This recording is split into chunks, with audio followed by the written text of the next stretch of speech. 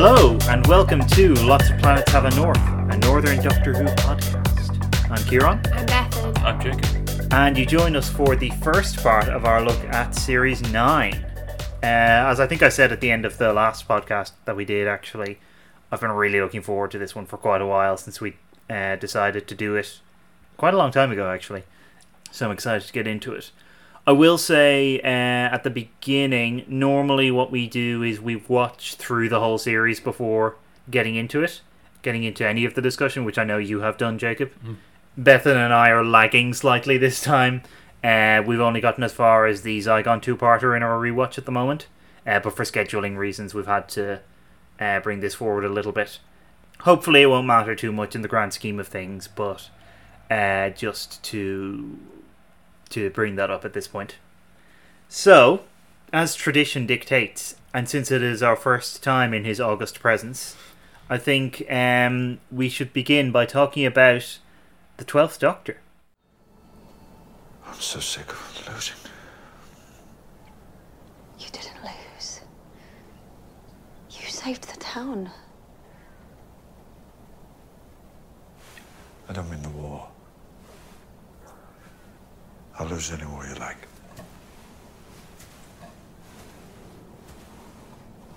Sick of losing people.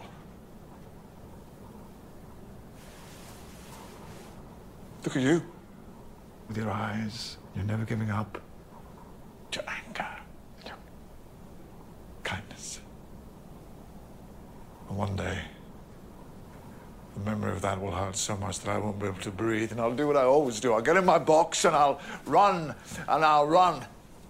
In case all the pain ever catches up. In every place I go, it will be there. You did your best. She died. There's nothing you can do. I can do anything. There's nothing I can't do. Nothing. But I'm not supposed to. Ripples, tidal waves, rules. I'm not supposed to. So last time, when we were talking about Tom Baker, we were talking a bit about this notion of, like, who your favourite Doctor is, which one you gravitate towards in that way. And I know, Jacob, you were saying that, like, you know, the notion of having a favourite Doctor is a little bit foreign to you, and that, like, you know, that they're so different that it feels weird to compare them in various ways. And, like, I actually broadly agree with that, with the caveat that when I am asked who my favourite Doctor is, as everyone inevitably is, Peter Capaldi is the one that I say. He's like my go-to. As to why that is, it's hard to kind of to describe why without just going into like a list of characteristics, as it is with a lot of Doctors, but there's a lot that I think he brings to the role, and I think one of the things actually is I remember being a bit I may even have mentioned this before. I remember being a bit disappointed when Matt Smith was cast, purely on the basis that I wanted an older actor. That's something that I think tends to work well in the role. Not that younger actors don't, necessarily. And so I remember for that alone, as well as just being a big fan of his, I remember being very excited when Capaldi was cast, and really looking forward to see what he would bring to the role, and I wasn't disappointed.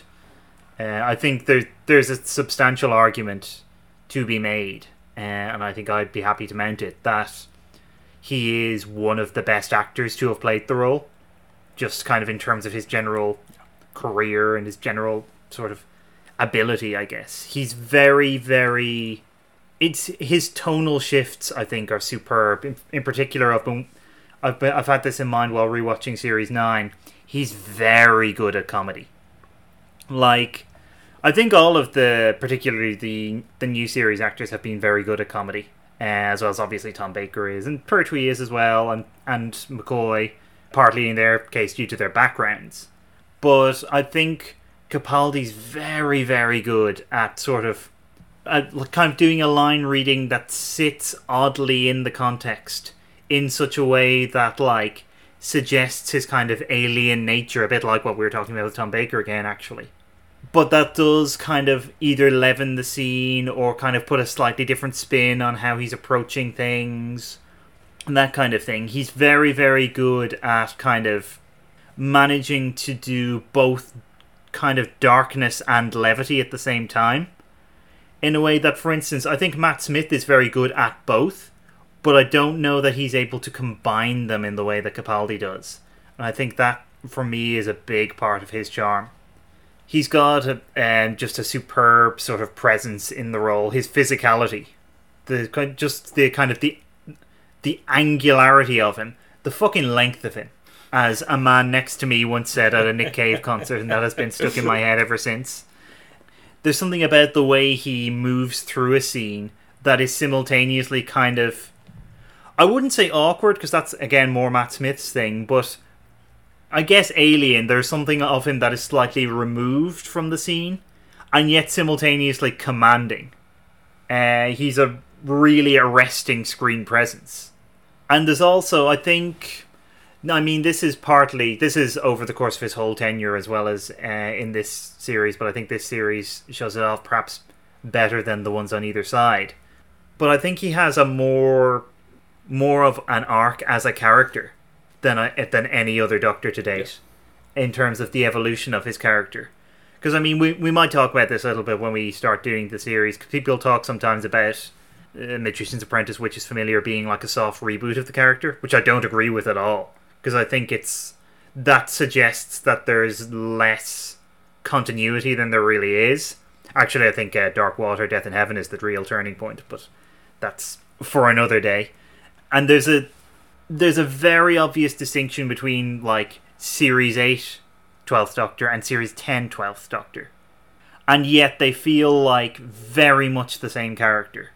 You can feel a real continuity between the 12th Doctor of Deep Breath and the 12th Doctor of The Doctor Falls or Twice Upon a Time. For all that, a lot of how Capaldi acts in the character seems quite different. And I think that's a real accomplishment. And obviously it's an accomplishment not only of Capaldi himself, for all that I'm kind of centering this on him, but of the writing as well, and the direction, indeed, I would say. He gets to work with some superb directors in his time. Rachel Talalay, I suppose, being the standout, as we will see at the end of this series. And I think that really contributes to the sense of this. Simultaneously, the Doctor who kind of probably changes the most over his time in the role. You could make an argument for Tom Baker as well, I think, but that's more due to how different ways he approached the role, as opposed to something that was planned out from the start. But, like, there is this constant core to him that I think, putting these two things together, it's a real accomplishment. So, how do you feel about the 12th Doctor?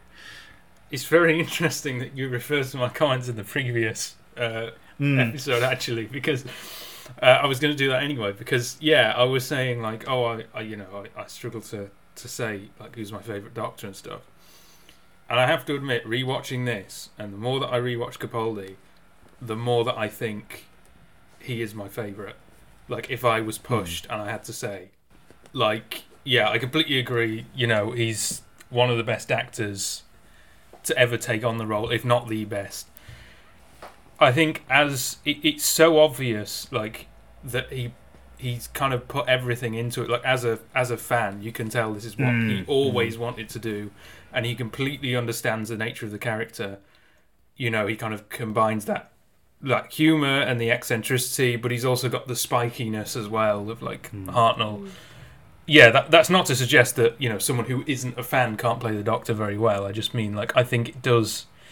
I think it does give him an extra edge, and I think for me, one of the big things is that he plays up the alien quality of the character. I think one of my problems, particularly with Tennant, a lot of times to me doesn't feel alien, and I feel like this Doctor really plays up the alien, and also plays up his age and his experience. And through a lot of that stuff, he asks, you know, these kind of big moral questions that I think should be at the heart of the program. I mean, like, you know, I'm a fan of McCoy's Doctor as well, so that kind of makes sense, really. But yeah, like, I think what I think is very kind of powerful about Capaldi's Doctor is, as you were saying, that kind of that arc. Because I think I mentioned this in a previous podcast, but the problem with the Doctor as a character is that they tend to be very static, almost by nature of the character, because they have to be, you know, kind of mysterious, and you have to obscure the character's origins, you know, and they have a certain role that they usually have to play within the narrative. It makes it very difficult to develop the character, and I think what's good about Capaldi's Doctor is he starts off as someone who is very alien, can't really interact with people in the same way that the other Doctors have been able to, and he's constantly questioning whether he's actually a good person. And particularly in Series 8, there's this kind of almost utilitarian philosophy in some of it, like particularly early on, you know, where he will do something that, you know, people might say is morally questionable because of some kind of greater, you know, good, if you like. And I think what's powerful is the way in which he develops from that, and he goes from that perspective to this perspective of, by the Series 10, of like radical kindness, which is, you know, completely not utilitarian. In, you know, it's I think it really culminates in that speech he has in The Doctor Falls, you know, the brief speech where he says, you know, I do what I do because it's right, because it's decent, above all because it's kind. Which I think is a really good message for the programme, but it's also, I think it's so much more interesting to get to that point after you've been on this journey. The problem that I have with, I know, like, we differ on this, but like the problem that I have with Davison's Doctor or Jodie Whittaker's Doctor is they do feel very static at the moment. I mean, Jodie Whittaker we've not seen all of yet, so I guess that's kind of unfair. But like, yeah, it does feel like they're just very nice characters with a very clear moral framework. And I know a lot of people kind of complained about Capaldi early on because they said, oh, he's too mean, he's too nasty. And there are a few moments where I can see that. I think in particular there's some stuff in The Caretaker where he's interacting with Danny where I think it does go too far, because I think there is a distinction between darkness and nastiness, and I think there are some points where it goes too far. But largely, I think it's a good decision to make him darker, and it's a good decision to make him less predictable, and almost as though the audience isn't sure whether you can trust him, because you've then got somewhere to go, and you've then got somewhere for the character to go, and really this season is the centerpiece of that development, I would say. Yeah, you know, with him and Clara, and the way in which she kind of teaches him to be, I guess, to be a kinder person, really. But also he teaches her, and you know, that may or may not have catastrophic results as well, as we'll see. But yeah, I think all I'd say is, like, if anyone is kind of listening who turned off at Matt Smith or watched the start of Capaldi and kind of went, oh no, I don't like this guy, I'm not going to bother, I would recommend giving him another chance and watching him all the way through, because I think the arc that he goes on is really quite something. And it's, as you were saying, I think a lot of people say, oh well, he's a different character in each season. He's not. He goes through a very clear development that I think is very well plotted and was planned. Yeah, it's great, and his acting is phenomenal. I mean, you know, we'll get onto the Zygon 2-parter that everyone talks about, the speech at the end. That isn't even his best performance this season. No. You know, he'll then go on to do the one-hander in Heaven Sent, which is fantastic. So, yeah, he's great. If you haven't watched him or you were skeptical about him, please go back and watch him again. I know I've certainly found, like, particularly because I went into the season almost a bit pessimistically. I wasn't happy with season 7, series 7. I wasn't particularly happy with series 8, although I thought it was a bit of an improvement. And so I think by that point I'd got very sceptical. I was very excited about Capaldi's Doctor. I was less excited about the writing, I think. But I think, yeah, there were things that... I'll go into this later on, but there were things that irritated me watching this chronologically from season 7, 8, 9 that I think clouded my judgment. And now that I look back at it in isolation, I appreciate it a lot more. So, yeah, anyway, I'll stop. And yeah, I just before you come in, Bethan, I actually had a similar experience in that, like, I remember being fairly lukewarm on this series when it first aired. And, like, looking back, I find it hard to figure out why. Because as you will hear, I'm quite a lot more positive about this series now. I think, yeah, I was quite burned out on Series 7 as well. Even though, again, there are bits of Series 7 that I actually like a lot better going back now. And certainly Series 8, actually. But yeah, I remember... on the whole, I think enjoyed this series when it first aired, but I think, with the possible exception of Heaven Sent, I don't think I really fully appreciated any of it as much as it deserved. And maybe the Zygon two-parter as well, actually. I remember liking that when it first aired. But yeah, that's quite by the by. So Bethan, give us your 12th Doctor take. Okay, I mean, it's not tremendously controversial in comparison to what everyone else has said. I don't know if I would necessarily say that Capaldi is my favourite Doctor, but that's just because I'm not really ready for that kind of commitment yet. Like, I don't really want to, like, you know, hang my colours up or whatever it is, you know. Yeah, you want to keep your options open. Yeah, you know, I'm just exploring different Doctors right now. So, I do really like him though, and this is where I'm kind of going to echo Jacob a bit actually, because I have a bit of a personal arc with Capaldi's Doctor and with this series, and Clara as well, that will probably unfold with some more of my points about episodes, because a lot of what I'm going to be talking about, at least talking about this series as a whole, is my reaction when it first went out versus how I feel about it now. And I think I was excited when Capaldi was announced as the Doctor, because I think he's really good and really like him in lots of other things. But my feelings about his run until relatively recently was something along the lines of, Peter Capaldi is a really good actor who gave a really good performance but was underserved by some of the scripts. And I think that was by a lot of the scripts, and that was my feeling until really quite recently, seeing rewatching Heaven Sent and seeing some other bits and pieces and reevaluating how I felt about... I did like is it series 10 with Bill? Yeah.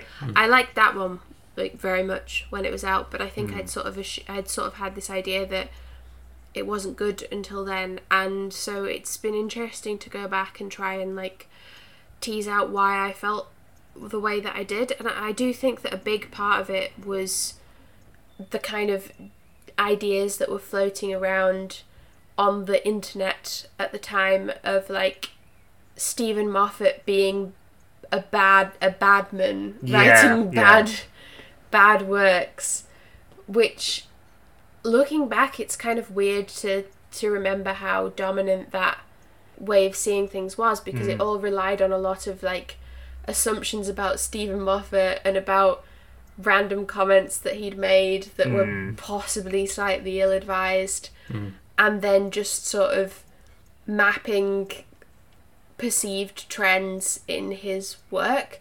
And I think some of that was fine, and I don't think that it should be that we think that creators are in any way above criticism for how they put across certain ideologies or what have you. But I think that I went into it because of that, with an idea of what it was going to be like, and as Jacob was kind of saying, because of the preceding seasons, some of which hadn't been that great. I mean, we've covered episodes and parts of seasons on this podcast that had some very dud episodes, shall we say. And so I think that I wasn't really ready for what the show was trying to do, particularly with this season, but throughout Capaldi's tenure, because I was so much stuck in this old way of thinking about it. But yeah, that was not really much about Peter Capaldi, but basically, I love the man. He's great. and his performance as the Doctor is really good.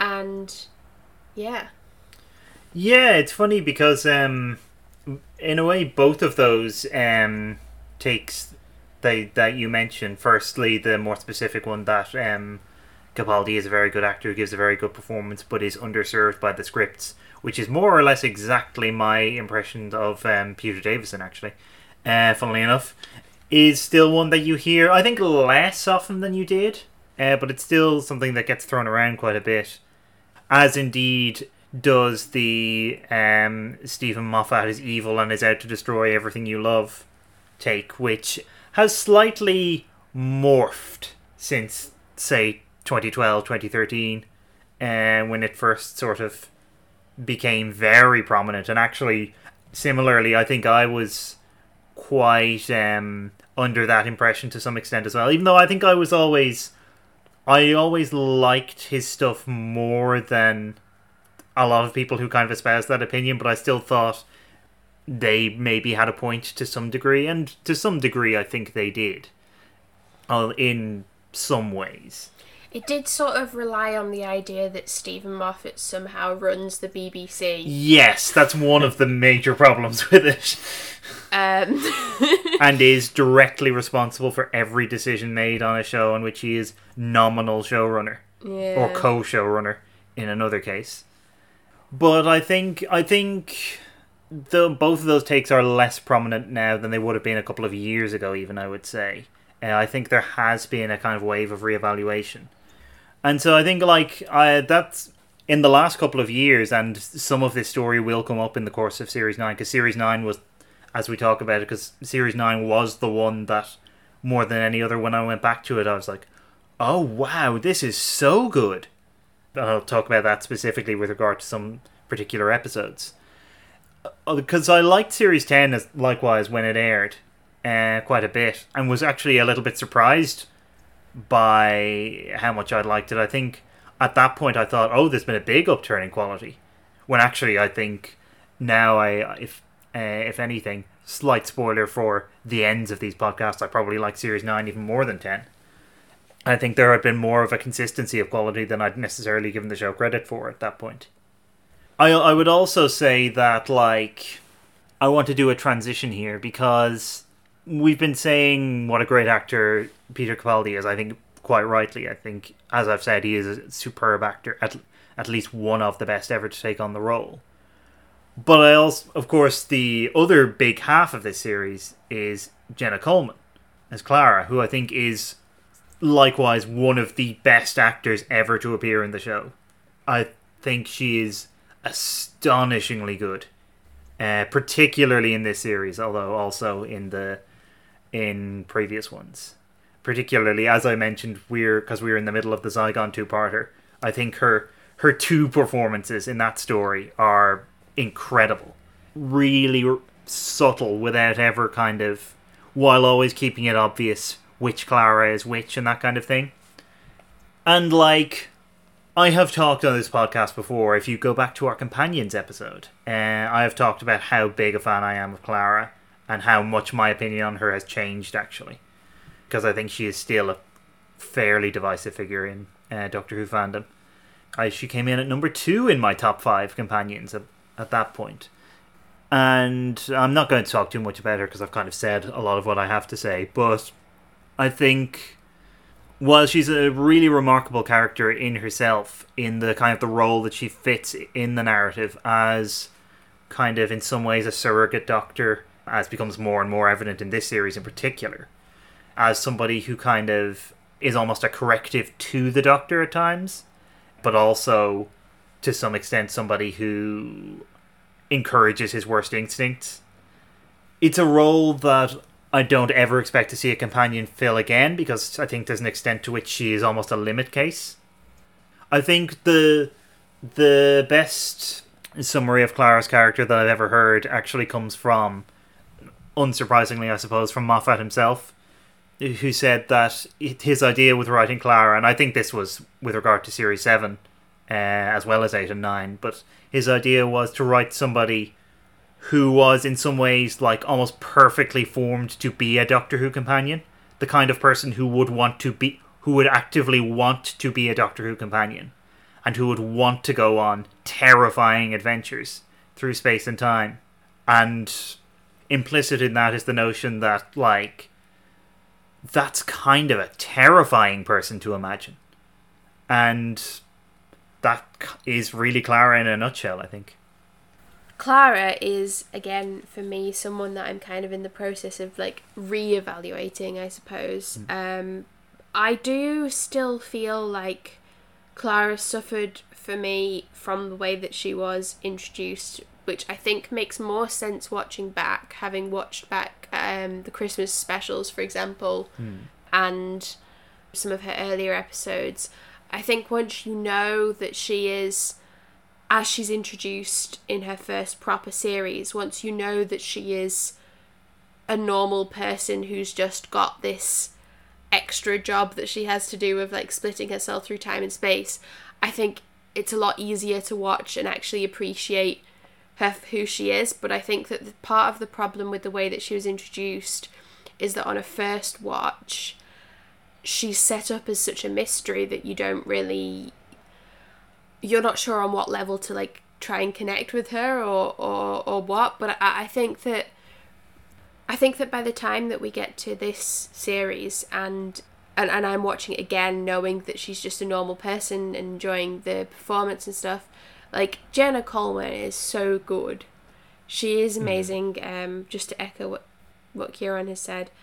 And I really like this arc, or, like, this kind of issue of the fact that her and the Doctor have this kind of unhealthy dynamic. I'm really interested in that. And I also like how she's kind of framed as a baby Time Lord in the beginning stories of this series, or at least a kind of a person with the kind of nascent abilities and affinities of a Time Lord, but without the kind of, well, obviously without the lifespan, but also without some of the kind of control that the Doctor has had to learn. And so I think some of the most interesting moments is when we see Clara getting really excited about trying to find places where people are in danger, and you can see the Doctor kind of being the one for a change who's like, oh, is that really a good thing to be thinking? So I think that's really interesting. I think one of the things I've reappreciated about Clara rewatching this series is how much of a bisexual icon she is.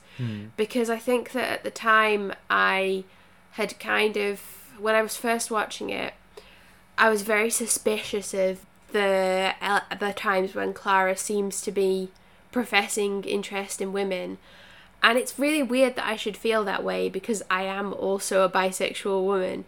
But I think I'm so used to, you get so used to the idea that, like, bisexual women are presented as kind of an erotic commodity for men, that I think that there was a part of me at that time that whenever I saw one on screen, I was like, oh yeah, but they're doing this wrong because they're just doing this to appeal to, like, and I don't know, I think that's partly I partly felt that way, I think, because I knew that the majority of writers on Doctor Who were men, and still, I think, are. The majority's never tipped. Yep. No. And so, you know, you could say maybe, like, there should be a more diverse writing team to help with issues of representation, but I think that also what I was ignoring and what I've appreciated thinking about it this time is there's a lot of different, like, steps filtered towards what we see on the screen. And so that doesn't account for every step. And so it's always more complicated. And, like, some of the things that really hammer home how much of an icon Clara is just Jenna Coleman's performance. Like her remarks about Ashilda in The Girl Who Died.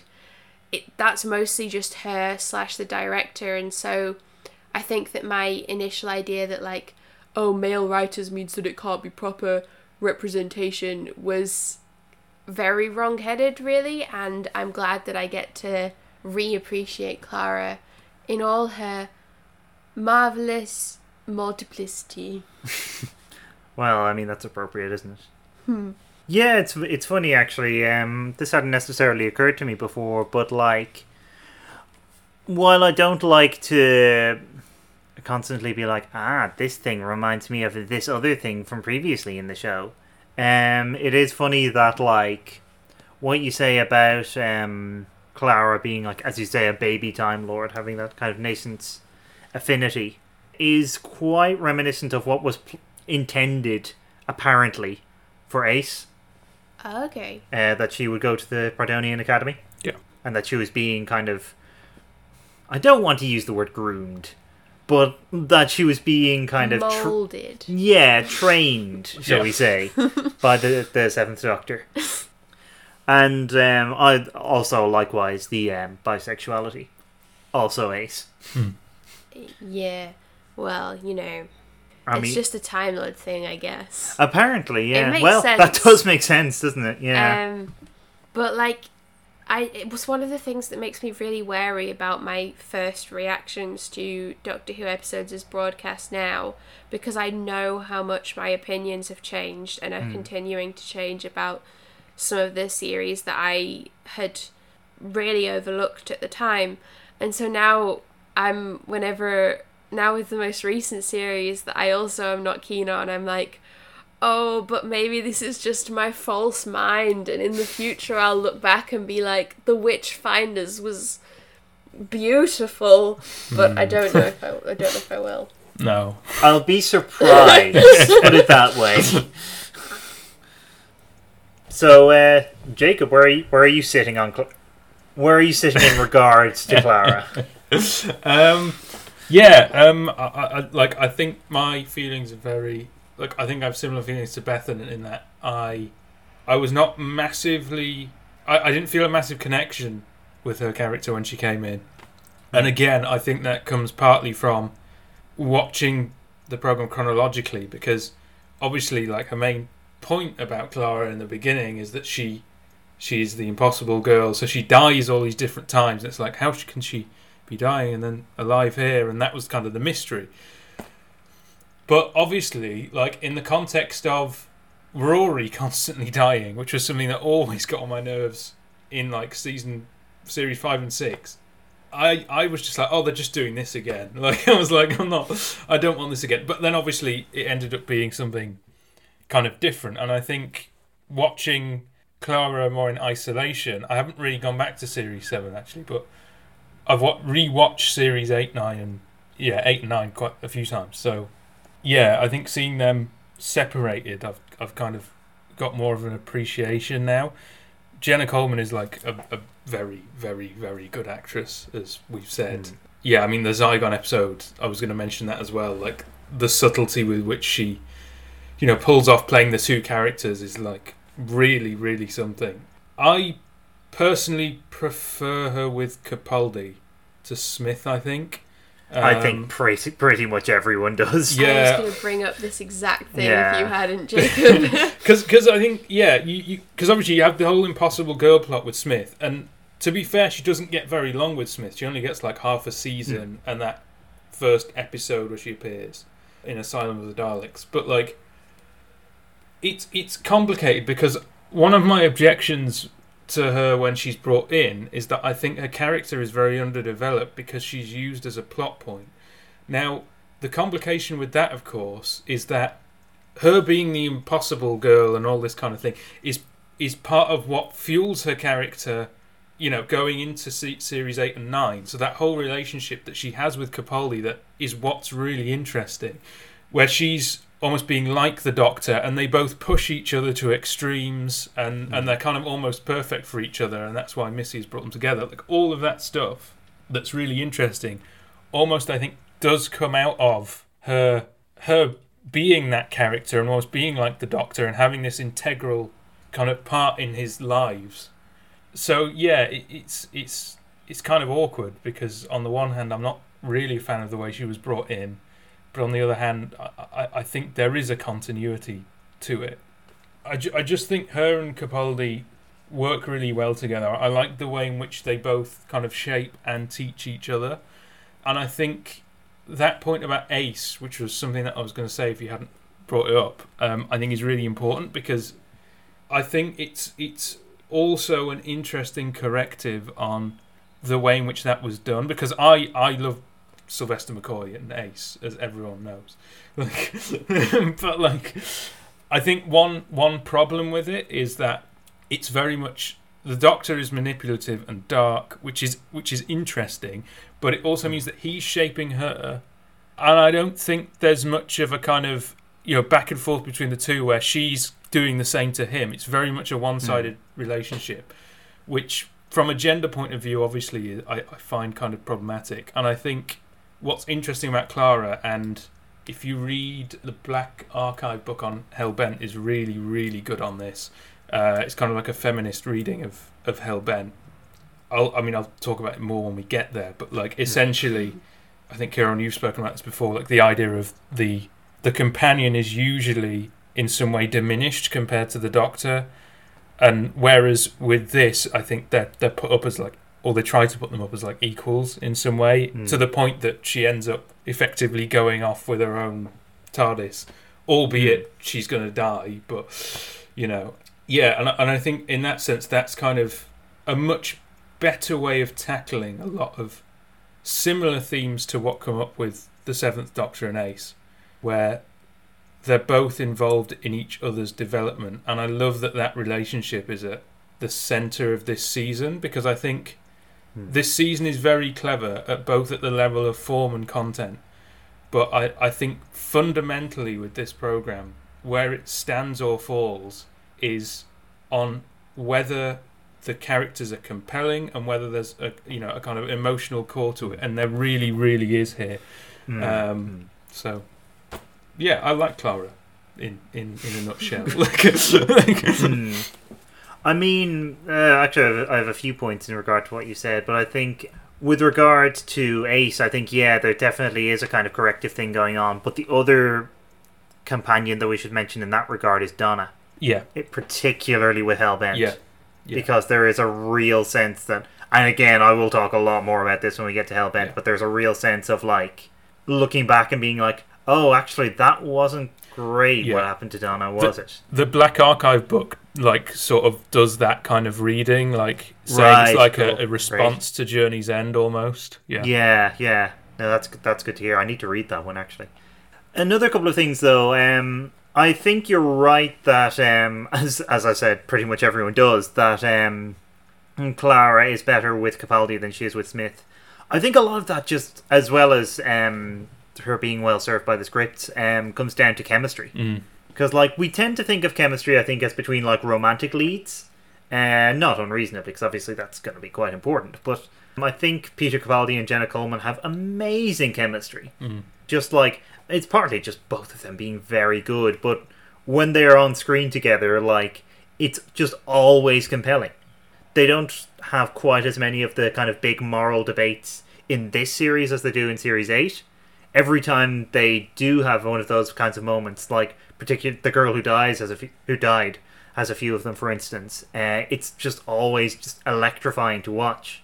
But the other point actually is, well, I think you're broadly right about the Impossible Girl arc.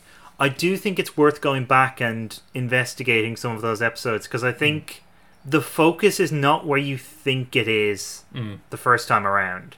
And I think there's a reasonable criticism that arc should work the first time around and doesn't necessarily.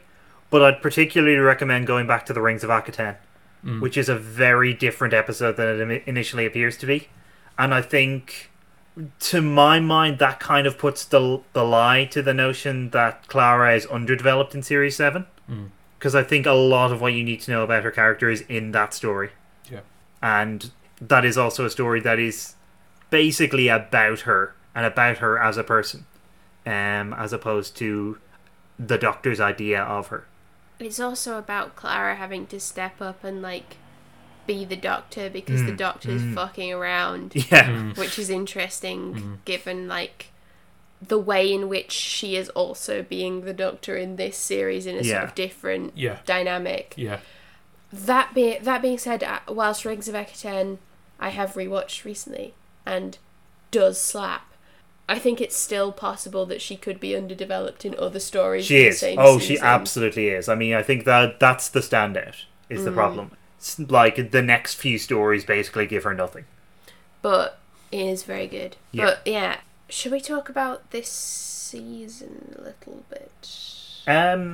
Yeah. Because I want to give my big old caveat, which is, as Kieran mentioned at the beginning of the podcast, we are rewatching is slightly slow, and so some of these episodes I haven't rewatched yet, and therefore have not seen since broadcast. So all of my opinions are going to be based on the ones that we have seen. So if I say anything that seems a bit like odd or not, or is refuted later in the season, then I will come back on the next episode and refute myself. So don't worry about that. But it's been really cool to rewatch it, and one of the things that I want to kind of track as we talk about the episodes and as we move through the series rewatching it is the kind of idea of the role of stories and also the ways in which different relationships are prioritized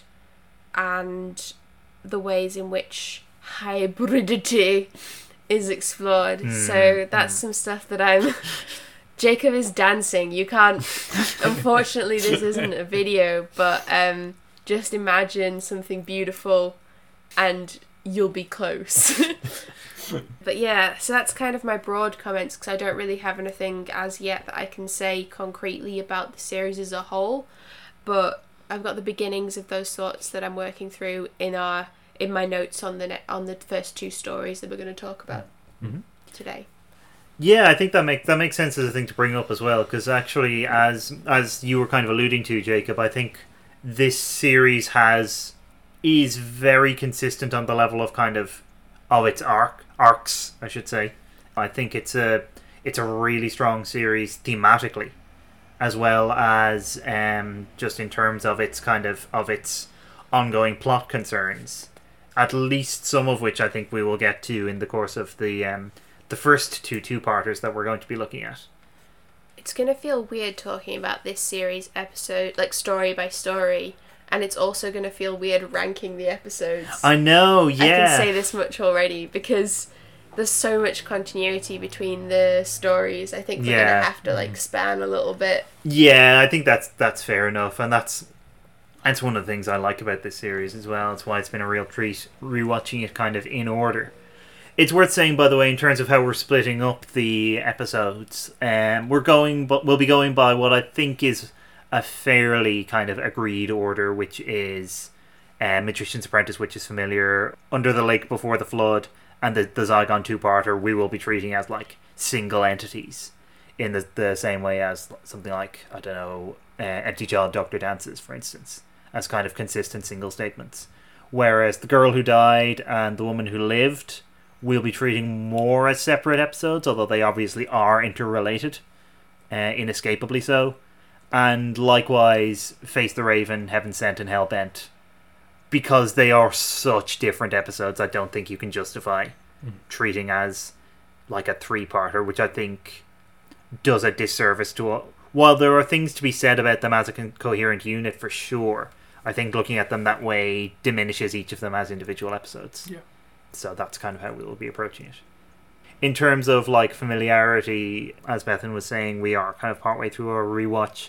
I have rewatched every episode of this series except for Sleep No More within the last couple of years. Sleep No More I don't think I've seen since broadcast. And I have zero memory of it. So that's going to be interesting when we get to it. So hopefully Sleep No More doesn't completely undermine every point I'm making about the series. I don't think it does. It turns out it's actually the most important episode of the entire season, and no one knew. Yeah, somehow the Mark Gatiss ended up taking over the plot central story for once. Oh, it's Mark Gatiss. It is, yeah. I feel like the moment we say it's Mark Gatiss, everyone knows what our assessment is going to be. Everyone knows the word that is incoming, the adjective that is incoming. Yeah, but that's for next episode anyway, or next part. Before we move on, Jacob, do you have anything to say about the series as a whole? Yes, kind of I do. Many things. I thought you might. Yeah. This is an extremely well constructed season. Every part of it, both at the level of form and content, progresses its central themes. And obviously you have at the very heart of the story this relationship between Peter Capaldi's Doctor and Clara, and I think that is a really compelling kind of emotional core to the whole thing. Like in terms of central themes, as you were saying, hybridity. That's why I did a little dance as soon as you said hybridity, because the really interesting thing I think about this season, just like looking at it overall, is the way in which that hybridity is threaded throughout the whole season in a really subtle and intelligent way. I mean, like when you look at the structure of the season, it's, as we kind of talked about, it's mostly two-parters. And you get, like, obviously titles like Under the Lake Before the Flood, Hellbent, Heaven Sent, The Girl Who Died, The Woman Who Lived. So there's a lot of binary oppositions within the titles themselves. You know, so like The Lake and the Flood, Hell and Heaven, The Woman Who Died, Girl Who Lived, etc. But then in terms of the theme of hybridity, all of those, or a lot of those binary oppositions get broken down. And in particular, they get broken down through the fact that, as we were saying, the stories are placed together as units in the sense that they're defined as a two-parter, but they're often very, very different within those two parts, and also have separate existences as well. And then obviously you get towards the end of the season and you get Sleep No More and just on its own in the middle, and the whole binary structure breaks down. And that is precisely what hybridity is. You know, it's like the merging of binaries essentially. So all that's really interesting, and I think in particular that theme of hybridity is important for one of the big themes of this season, which is the breakdown of distinctions between friend and enemy. Yes. Which obviously comes through in the presence of Missy in the first episode. It comes through in the character of Me as well, and the kind of ambiguity about Orashilda. You know, the ambiguity about whether they're a villain or a friend or whatever. And I think that theme not only echoes really well with, or resonates really well with, Capaldi's Doctor and the journey that he's going on, and this is the centerpiece of that journey, where, you know, essentially he's not a good person, he's not a bad person, but he's someone who is trying to be good, you know, which I think is a very powerful idea as well, because I think that goes for most people. I think that's, you know, and there's also I think there's a lovely bookend structure to the whole season, where you have again another binary opposition, where you have, again, spoilers if you haven't seen this. I mean, it's probably too late now. You've heard loads anyway. But watch season first, or if you're not bothered, just carry on listening. But you have the Daleks at the start, and then you have the Time Lords at the end. So it's the two enemies on either side, and also the hybrid, which is kind of the mystery of this season. They think is a cross between Daleks and Time Lords. Could it be? We don't know. We'll find out. Could it? I like how I'm keeping certain things quiet and revealing other things. As if we are going to perform our own surprise reveal in like the third part of this. And I think as well, that friend-enemy distinction, I'll talk about this more later on, particularly with the Zygon two-parter and Face the Raven, Heaven Sent, Hellbent, relates very much to the political context in which this programme came out, and the dreadful government that we had in the UK and still have. It's just got even worse. And I think the final point I'm going to make, I don't want to go on too long, is about returning villains are used extremely effectively in this season to progress those central themes. They're not used indiscriminately and arbitrarily. They're used for a reason, and that's what I always want to see. So it's great. I love it. I mean, I guess, and now here again we get into spoilers if somehow you're listening to this and haven't seen the season. But the other theme that is, I think, present throughout this series and that I've kind of had my eye on is the delightful notion of death. Of death and how we deal with death. Of proximity to death and like how can death be avoided? Should it be avoided? To what lengths is it right to go to like circumvent the death of a loved one? That kind of thing. Which obviously plays into Hellbent in a big way. It's the fuel of Hellbent. And obviously it's there in Heaven Sent as well. Heaven Sent is an episode about grief. Yeah. Very obviously. But like, I think it kind of... What's interesting about this series, therefore, is it's kind of a series of conversations around this leading up to the moment where it suddenly becomes extremely evident that this is what we've been about all along. In the same way that the concept of hybridity, which you've both mentioned, is tossed around and played with over the course of the series, right up to the point where it becomes evident that the hybrid is the thing that we've been tracking all along, relatedly to the death conversation. I'm confused. I thought Heaven Sent was about Old Man Punch Hard, something about a bird. Yes.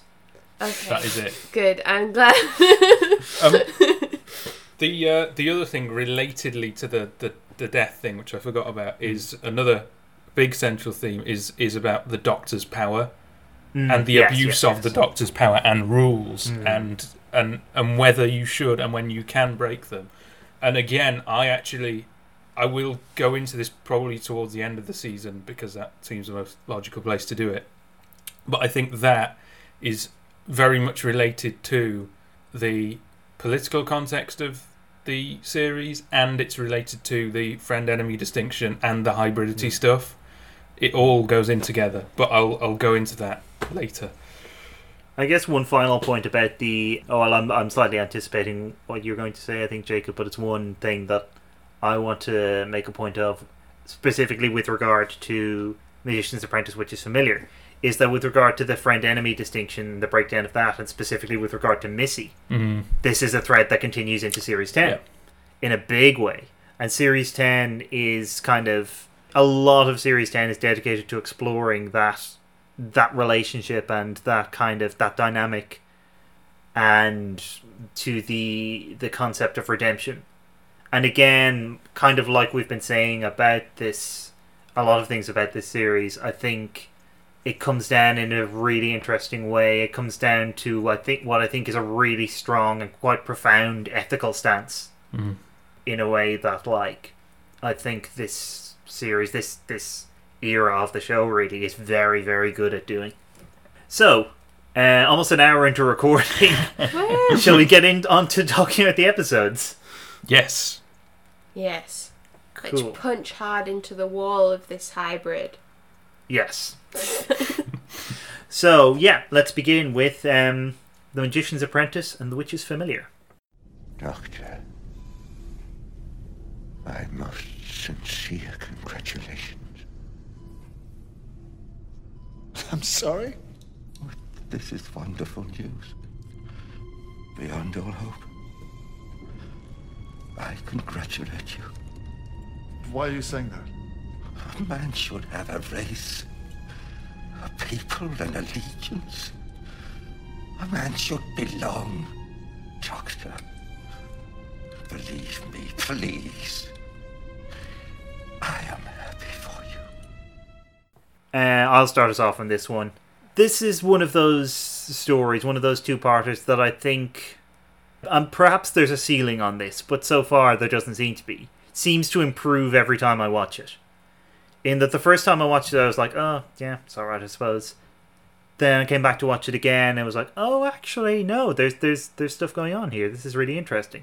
And then the most recent time we watched it a few weeks ago at the time of recording, I thought, oh, this is really good. This is like a forgotten classic. It's by no means a perfect story. I think, like a lot of two-parters throughout the series, and like we see a few times in this series, it's kind of the downfall of having a series based around two-parters. It's a little uneven. I think Certainly, I would say I think Witch is Familiar is a stronger story than or stronger episode than Magician's Apprentice. I think it's one of those where the payoff is kind of more interesting than the setup. Magician's Apprentice takes quite a while to get going, and while that's interesting in itself, it feels like the story is being pushed away while Colony Sarf tours the universe, meeting cameos. Gliding. Yeah, including a Nick Cave cameo.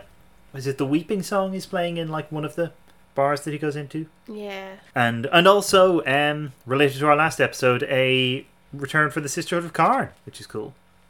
Yay. The Sisterhood of Karn, I think, actually being an interesting example of something that I want to talk about with regard to this two-part, or if a minor example of it, which is kind of related to something you were saying a couple of minutes ago, Jacob. A use of the past that is productive, that is building on what's been established, in order to either to do something new or to bring out some potential that is untapped, which I think is a lot of what this story is doing. And similarly, with the Zygon two-parter, again, when we were talking about season 13, I mentioned that Terror of the Zygons now looks a bit lackluster in terms of what it's doing with the Zygons, because that has been the nature of these kind of shapeshifters and all different things that you can do with that in a story has been so thoroughly explored by the Zygon invasion / inversion, and to a lesser extent Day of the Doctor.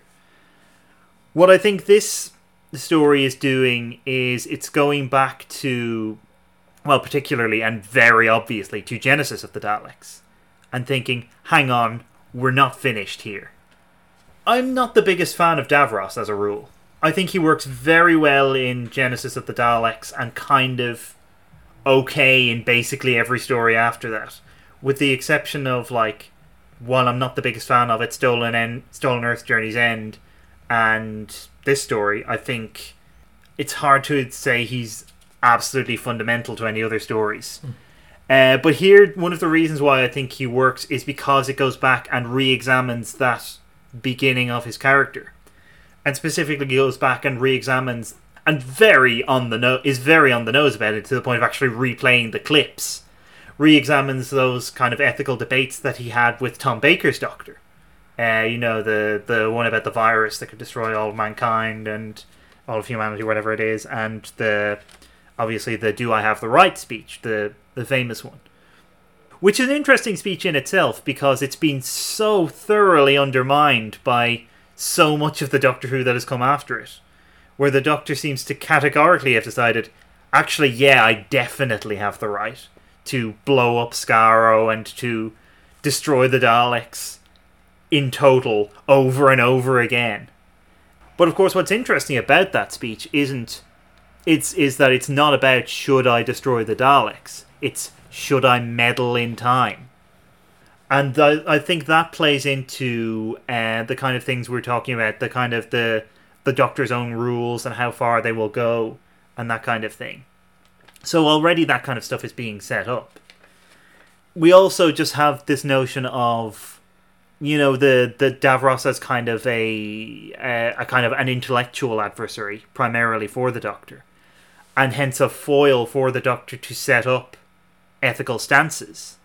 It's kind of interesting, actually, in hindsight, that Davros repeatedly sort of admonishes the Doctor for compassion and suggests that that's his weakness, that's going to be his undoing, and in fact, it is exactly what leads to the death of the 12th Doctor.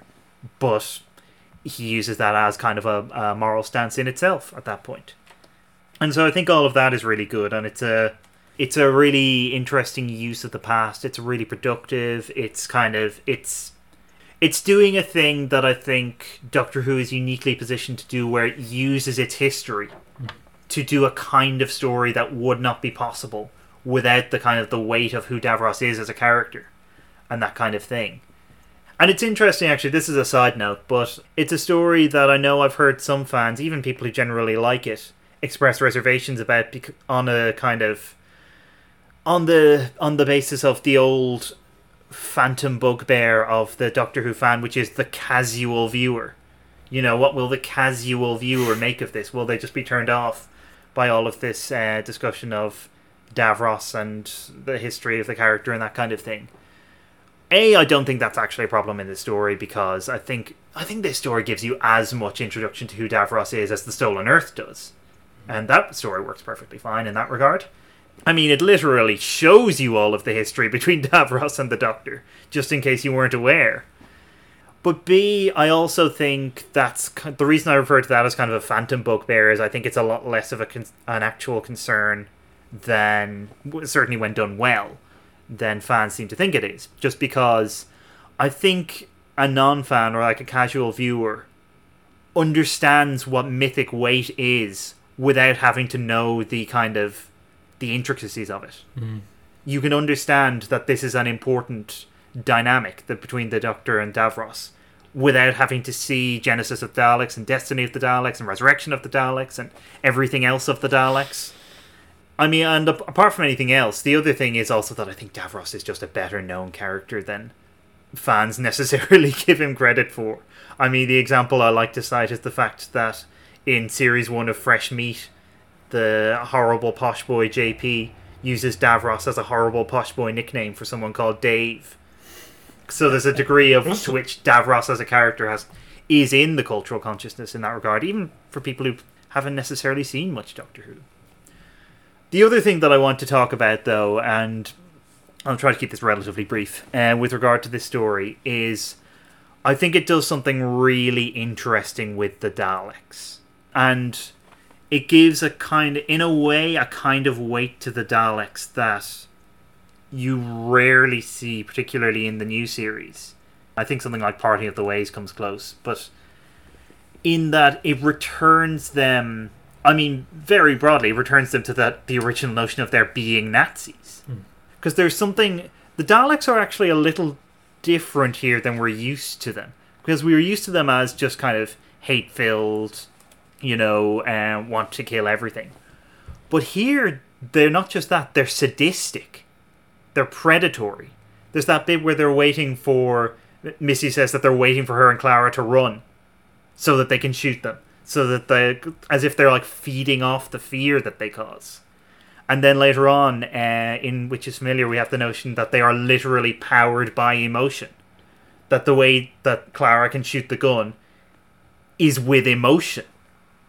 And I think part of the reason why I think this is interesting, apart from just being kind of a fun psychological profile of horrible, hate-filled people, is the context. So this is airing in like the second half of 2015. So this is the point at which our dear friends, the Diet Nazis, the alt-right, have really kind of begun to make themselves known. This is the year after Gamergate. Or after it first took off anyway. I mean, it kind of spanned a long period of time. And this is the point where these sorts of radicalized, primarily young men, are increasingly becoming very obviously a concern. And so I think, consciously or otherwise, this story is almost replying to that by showing us what this looks like. And not only that, but there's the notion of there's Davros's thing about a man should have a race. So there's this, as well as the shouty shooty lads. There's the intellectual version, or maybe intellectual in inverted commas, of this kind of right-wing internet phenomenon, given voice in that regard. But what's interesting then as well, in terms of how the story goes, is that this is also a story that just has no time for this kind of nonsense. This is a story that ends with the Nazis being drowned in their own shit. Yeah. There's something deeply beautiful about that. There's also the notion in that they are, on some level, ignoring history. And that is what is destroying them. Which I think has some resonances as well. There's also the fact that, one of the chief Nazis is a bunch of snakes. Which is somehow just kind of aesthetically pleasing. Why is he... He's not a Dalek, though. No, I think he's just he works for Davros. He's just they just have a bunch of snakes around. Yeah. I mean, it is I have to admit, it is an odd one, though, isn't it? Because they're racial purists, so they should just want to kill the snake guy, really. But I think there's a sense in which Davros's patronage kind of keeps him slightly apart. Yeah. And I guess maybe they want to be like sneaky. Mm. They can't have all of them be that one fighter lad with the the Yeah. eye stalk or whatever. They have to have a sneaky snake boy to go around on his heelys and do all of their like sneaking. Yeah. He's very inconspicuous. I mean, yeah, I think that's the gist of what I have to say. Bethan, what do you have for So us? what I want to say is, first of all, I love Missy, and that's probably the most important thing that I have in my notes. But I do like how in this two-parter we get the notion of the Master as the Doctor's oldest friend, which I really like. I think it's really interesting, the idea that that could be how the Doctor and the Master see each other and relate to each other, even after all the times that like the Master's tried to kill them. But I also find it very interesting on one of the moments of this episode that this story that I really wanted to talk about was the very opening of Witch is Familiar, where Missy tells the story about the Doctor escaping from somewhere, because firstly it shows like the nature of their bond, where she says they're all the same to me, implying that like her and the Doctor kind of have some kind of bond that goes beyond different regenerations and stuff. But also because that she resolves that by being like, so I'll pick the eyebrows, she's setting herself up explicitly as an unreliable narrator. So we have no idea if that story is actually true or if she's just using that as a means by which to explain something to Clara.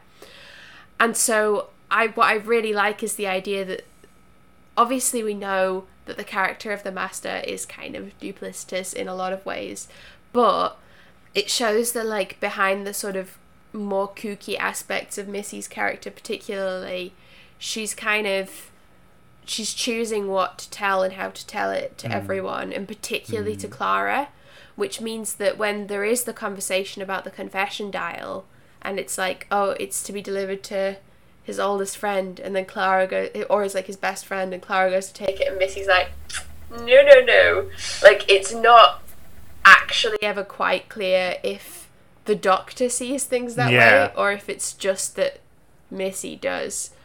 And I really like that, but it's also part of like something that I want to sort of track in these first couple of stories, where the relationship between the Doctor and Clara is contrasted with other types of relationships. So we've got this like friendship possibly between the Doctor and Missy that we have in this story, but we also have the relationship of Davros with the Daleks, because the way that in The Magician's Apprentice the Doctor sort of describes the creation of the Daleks is that Davros saw the solution to the war that his people were in as making them into a mutant in a tank that would never ever stop, which is so interesting when you think about that in comparison to what happens to Ashilda in The Girl Who Died.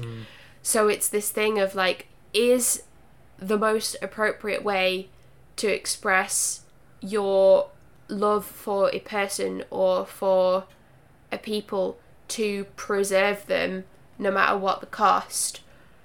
And what should that preservation look like? Because Davros has the kind of ultimately twisted version of it, where the only thing that matters is that it keeps existing, nothing else matters. He just wants his Daleks to keep on going.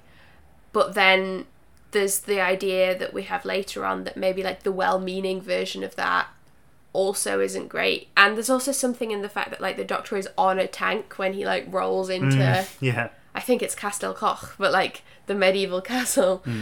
So I don't really know.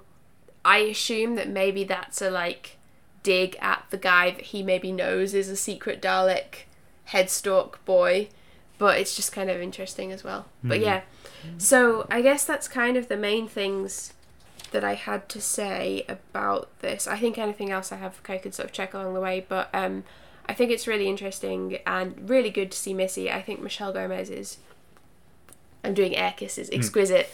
And so yeah, and I also, it's like the idea that this like bond that the Doctor and Clara have is disruptive in its hybridity between like sort of peoples to Davros's ideas. Jacob's dancing again. To Davros's ideas about what a sort of appropriate bond is, and so therefore it's interesting that the kind of idea that the Doctor and Missy might be like these great old friends is perhaps not as disruptive as the Doctor and Clara being, even though like God, the Master and the Doctor have a troubled past. But yeah, it's I don't know, I just thought that was interesting as well. Yeah, for sure. And actually, like, I mean, a couple of things picking up on that to do with the Doctor-Clara relationship in this. The first is that I think the other thing that's interesting about the opening to Which Is Familiar, where Missy is telling the story, is it's not only the way that Missy is telling the story, but it's the fact it's where Clara proves herself able, not admittedly for the first time, but very directly, to be able to think like the Doctor. Which I think is it's an underplayed moment, but a really interesting one. You know, we've seen her kind of act as the Doctor before, but this really proves that even in kind of a hypothetical scenario, she's taken in enough of that she can kind of like, oh, I see exactly what the Doctor would do in this scenario. And I mean, this is I think probably the clearest opening to the notion that there is something fundamentally unhealthy or even destructive in the Doctor and Clara's relationship. Because in Which Is Familiar, we see the Doctor like steal Davros's wheelchair, which is kind of a queasy thing in itself. Like, it's a bit of an odd thing to see him do, even to Davros. While there is a reason, like a plot reason for it, it still feels, I think, deliberately a bit, oh, I don't know about that. And also wave a Dalek gun around while he's at it. There's a sense in which, like, for all that we're on his side, we're like, oh, should he be doing this? There's a sense in which there's almost, if not a limit case, at least a sense that the Doctor has been pushed beyond what we might be necessarily comfortable with seeing from the character. I guess we kind of have to believe that he would go that far, so that the reveal at the end, which shows how the interaction between young Davros and the Doctor actually played out, I guess we have to kind of believe that he would go that far as to kill the little boy, so that at the end it can be somewhat of a surprise that he doesn't. But also, I did wonder, like, if Davros is only half a lad, then how does the Doctor fit in the chair? Because, like, we see Davros on the floor, and he hasn't got any legs. That is a very good question. So why would he have leg room in his Daleks? Anyway, like, I know why practically the prop they use for Davros has room. And I suppose that's the main thing. It's I can't believe this, but I've only just realised that the part of the reason for the, like, child Davros bit is that if there was a child, yes, you knew. Yes, exactly that. I can't believe I just put that together. But yes, anyway, Jacob, take it away. Yeah, I really like this. This is one of the best season openers, probably, I would say. I mean, again, I agree, it's not perfect. Like, I'm not a huge fan of, like, the plane stopping in the sky and the kind of Russell T Davies-esque montage of different newscasters, you know, all over the world like that. I'm never a fan of that. But yeah, I really like this episode. I really like Missy because Michelle Gomez is, like, really, really good. I think for me, what's really important about this one is it sets up the central themes of the friend-enemy distinction, the collapse of the friend-enemy distinction, hybridity, very effectively. You know, obviously you have, as we've kind of been saying, you have the bit at the start where the little boy who's stuck in the field of hand mines is Davros, and the Doctor leaves him, and then the shame that the Doctor feels for that. And yeah, I mean, obviously that's immediately setting up the friend-enemy distinction, because it's like the Doctor leaves him because he's his enemy. It's also questioning the Doctor's power as well, the fact that the Doctor has the power to make that decision, and as you said, it calls back to Genesis of the Daleks. And then at the conclusion of the second part, we obviously get that distinction is deconstructed when the Doctor says friends, enemies. I don't think any of that matters. And of course, the important thing is that his showing mercy to the young Davros is precisely what prevents him from killing Clara, because the Dalek says mercy and he says, you know, that shouldn't be in your vocabulary banks. How did that get there? Yeah, so all that's great. I also think, like, imagery-wise, there's a couple of really interesting moments. So, like, the bit where he's in Davros's chair is obviously friend-enemy because he's in his enemy's chair. Even more obviously than that, there's the moment where Clara is in the Dalek. So it's and Missy says, this is why I gave her to you, to see the friend inside the enemy inside the friend. Yeah, so all that stuff is great. I think what's interesting as well is in relation to what you were saying, Kieran, about the rise of the alt-right in this period, because I think what's really good about this episode is, as you were saying, the history that it invokes and its use of the Daleks is not arbitrary, because the Daleks are like Nazis.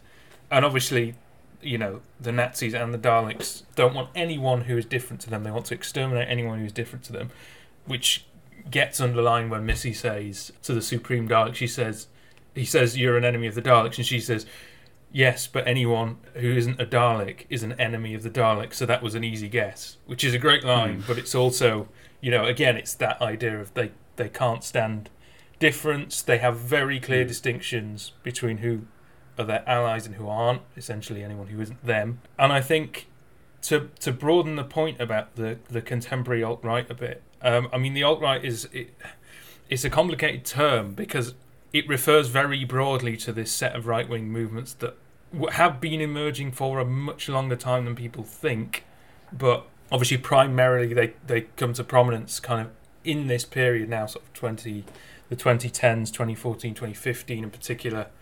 And obviously the alt-right is kind of, it's been a very elastic term because it's been used to refer to more national populist movements like, you know, UKIP or the Brexit Party.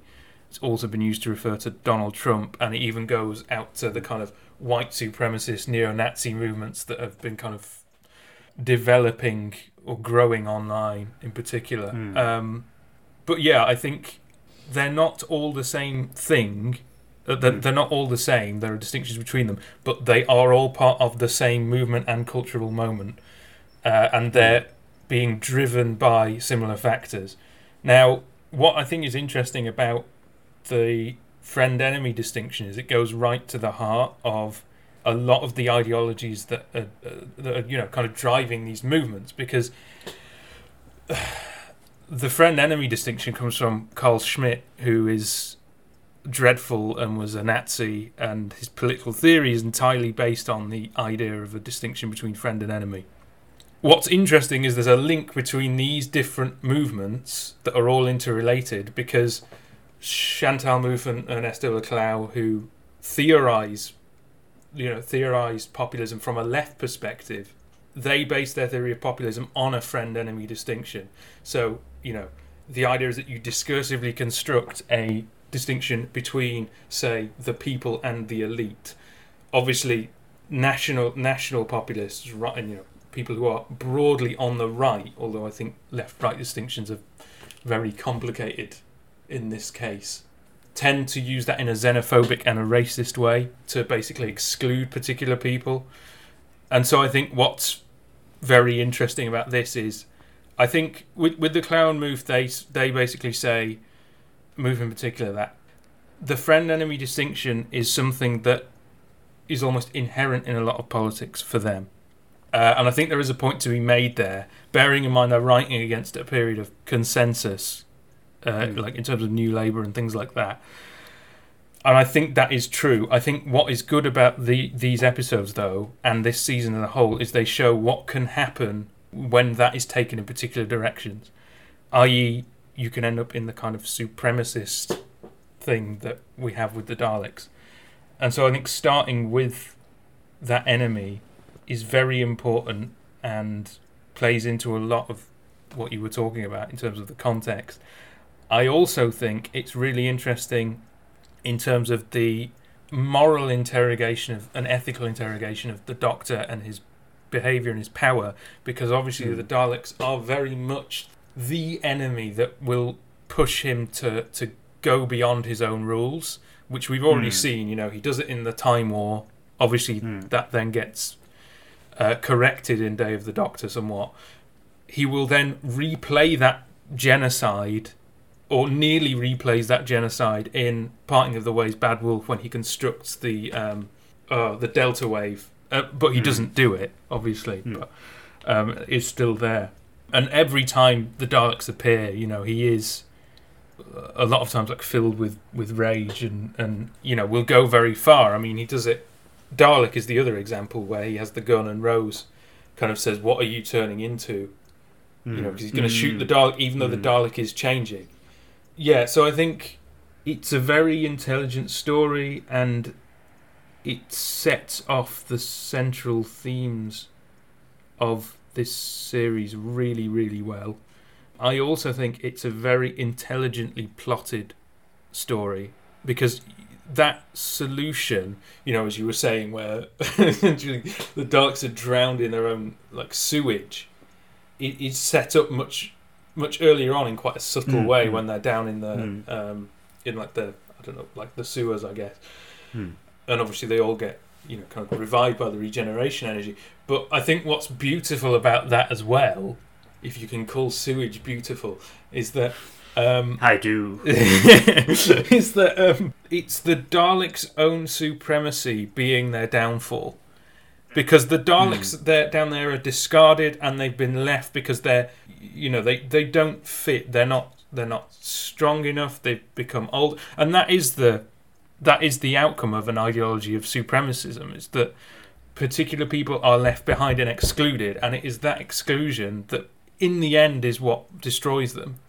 Yeah, so that's great as well. Fits beautifully with the overall season arc and the story itself. And I should say, as a last point, I love the I know it ends up just being kind of a ploy, but I love the interaction between Capaldi's Doctor and Davros.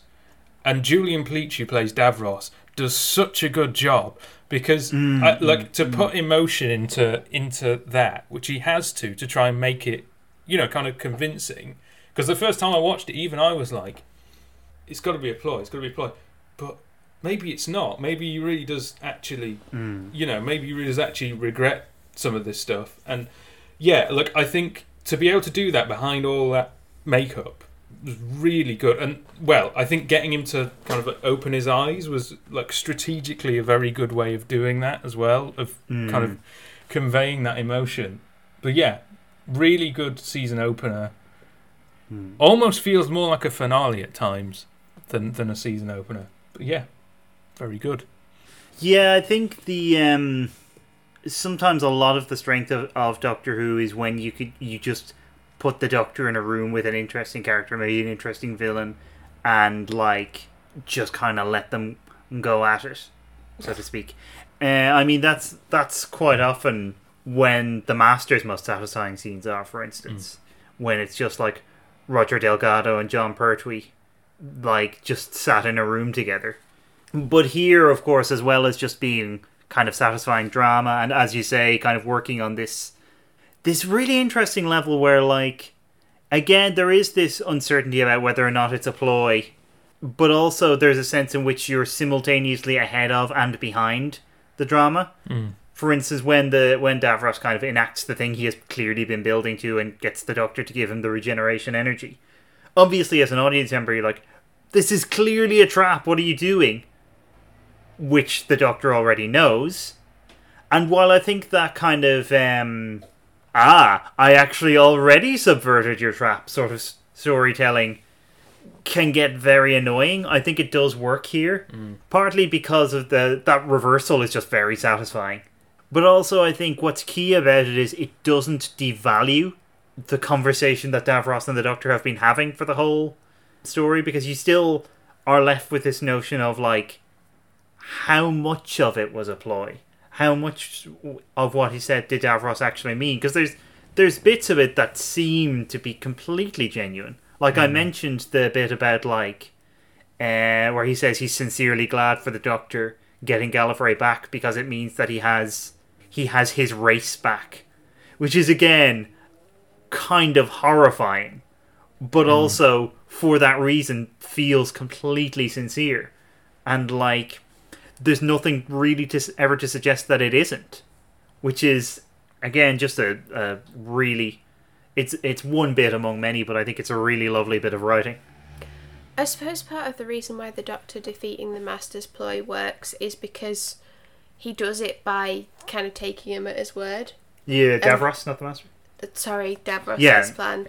He does it by taking him at his word. Like, he still does the compassionate thing, and he consistently does the compassionate thing with like young Davros as well. It's like the whole thing where I think Davros asks him why he says something about like why he came, and the Doctor says, I came because you're sick and you asked. And so it's just always about him being there and still trying to like, so I think that's why it doesn't feel like I defeated your trap with my second ultimate superior trap. Yeah.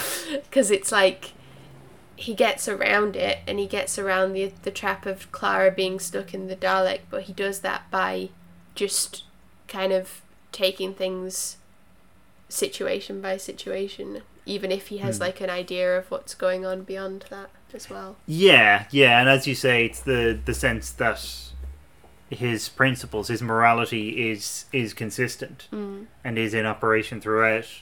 It's one of the reasons why I think for all that the 12th Doctor is one of the more ethically complicated Doctors. I think it's what ultimately makes him feel like a real hero when he is being one, as here, and as, I mean, the ultimate expression in The Doctor Falls, because it is this ethical stance that we've seen being worked out, but also that is entirely consistent, and that is something he is willing to stand for and fall for. Anything else that we have to say about this? No, I I think so. We have said plenty. Okay, so I guess it's time now to dive under the lake and go before the flood. That doesn't work so well. Jacob's doing excellent swimming motions, though, so that's good. Especially for someone who I believe can't swim. Yeah. He's giving us a really physical performance. Yeah, it's really a shame that it's really making me regret that this is a purely audio medium. Maybe we should like live stream a recording at some point. Anyway, under the lake before the flood. So there's this man, he has a time machine. Up and down history he goes, zip, zip, zip, zip, zip, getting into scrapes. Another thing he has is a passion for the works of Ludwig van Beethoven. And one day he thinks, what's the point of having a time machine if you don't get to meet your heroes? So, off he goes to 18th century Germany. But he can't find Beethoven anywhere. No one's heard of him. Not even his family have any idea who the time traveler is talking about. Beethoven literally doesn't exist. This didn't happen, by the way. I've met Beethoven.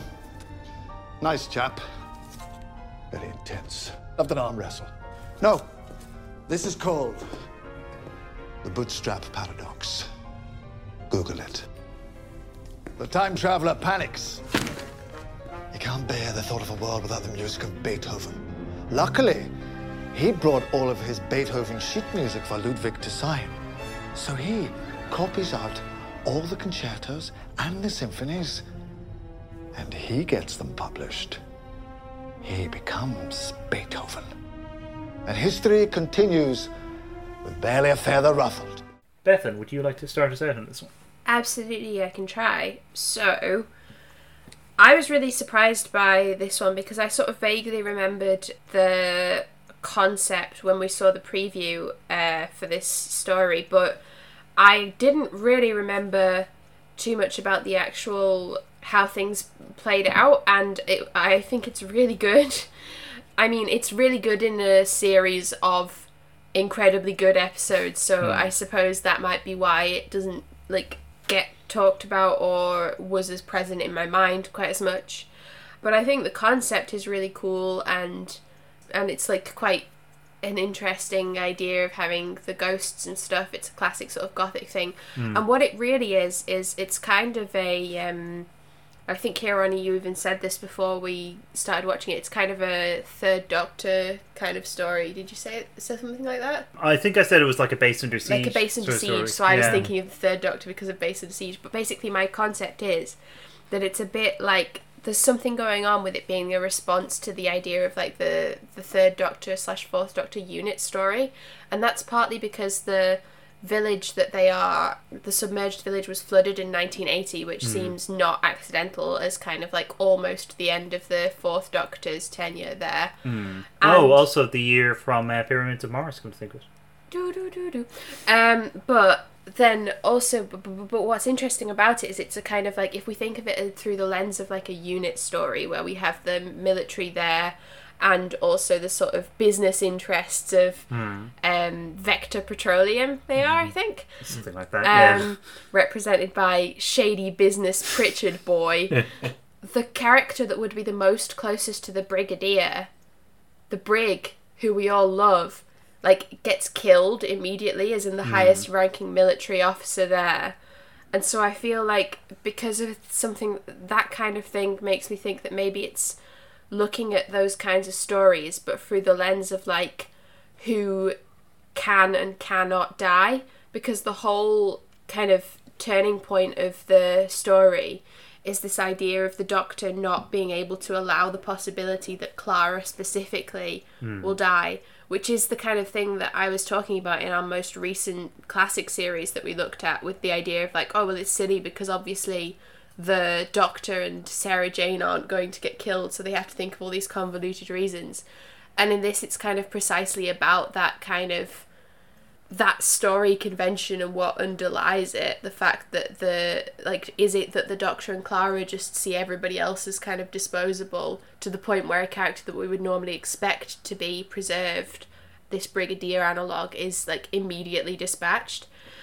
And I think that this can be seen to like provoke some moral actions that are somewhat dubious in both the Doctor and Clara. In Clara, there's this thing of like when she sends Lun off to get the phone, she is putting his own safety at risk, but she is also saying that her need is greater, like surmounts the kind of humanity of Cass, because she is depriving Cass of her means of communication, and is basically saying like, no, me having this phone is more important than your ability to express how you are feeling and to like have a role on the base. And communication's obviously a really important thing in the story with the marks and the ship and stuff. And so I think that the fact that Clara is not only endangering somebody but also depriving somebody else of their ability to communicate is really quite a morally dubious thing to be doing in the name of ensuring the Doctor's safety. And then also there's the thing with the Doctor with the weird bits in Before the Flood, where the Doctor kind of addresses the viewer to talk about Beethoven's Fifth. And what I've kind of taken from that, because I was thinking about that quite a lot, because it was quite a weird thing to do, to like explain the idea of the paradox to the viewer in that way. And what I kind of take from it is that the reason why his choice of putting Clara next in that list does not like break the laws of time travel or whatever is because it is so deeply coded into the Doctor at this point that he is always putting Clara first, that it doesn't matter, there doesn't need to be a reason, she would just be first in the list. Obviously this doesn't account for why the rest of the names are in the same order, but this is just what I took away from the fact that it was Clara. Like, how did he know to put Clara next in the list? He didn't, but he just puts Clara first all the time anyway. And we again see the Doctor kind of, and that relationship's kind of contrasted with a different kind of relationship again, with O'Donnell and, well, Bennett's like feelings for O'Donnell, and then he's kind of literally like, oh, so you and Clara, so Clara's important, but my like friend and colleague is not important, so what's up with that? And he's like actually called out on it, which I think is kind of where I see this logic of a more typical, like, or more classic Doctor Who story being picked at a bit, where it's like, oh, so there's these disposable unit lads that we can like throw at the whatever it is, but why are certain people exempt from that danger? And yeah, so that's kind of, I guess, a rough sketch of what I have to say. Also, the fact that it's a Cold War town, like a Cold War reconstruction base, the village is again that kind of the Cold War preoccupations of like 70s in specific Doctor Who. It's so they're kind of revisiting the like a very explicit portrayal of the what is in the background of all of those kinds of stories. But I also love that set. Oh my god. But yeah. I mean, I guess also the fact that it's a reconstruction is almost like a reflection of what the story is doing in some ways.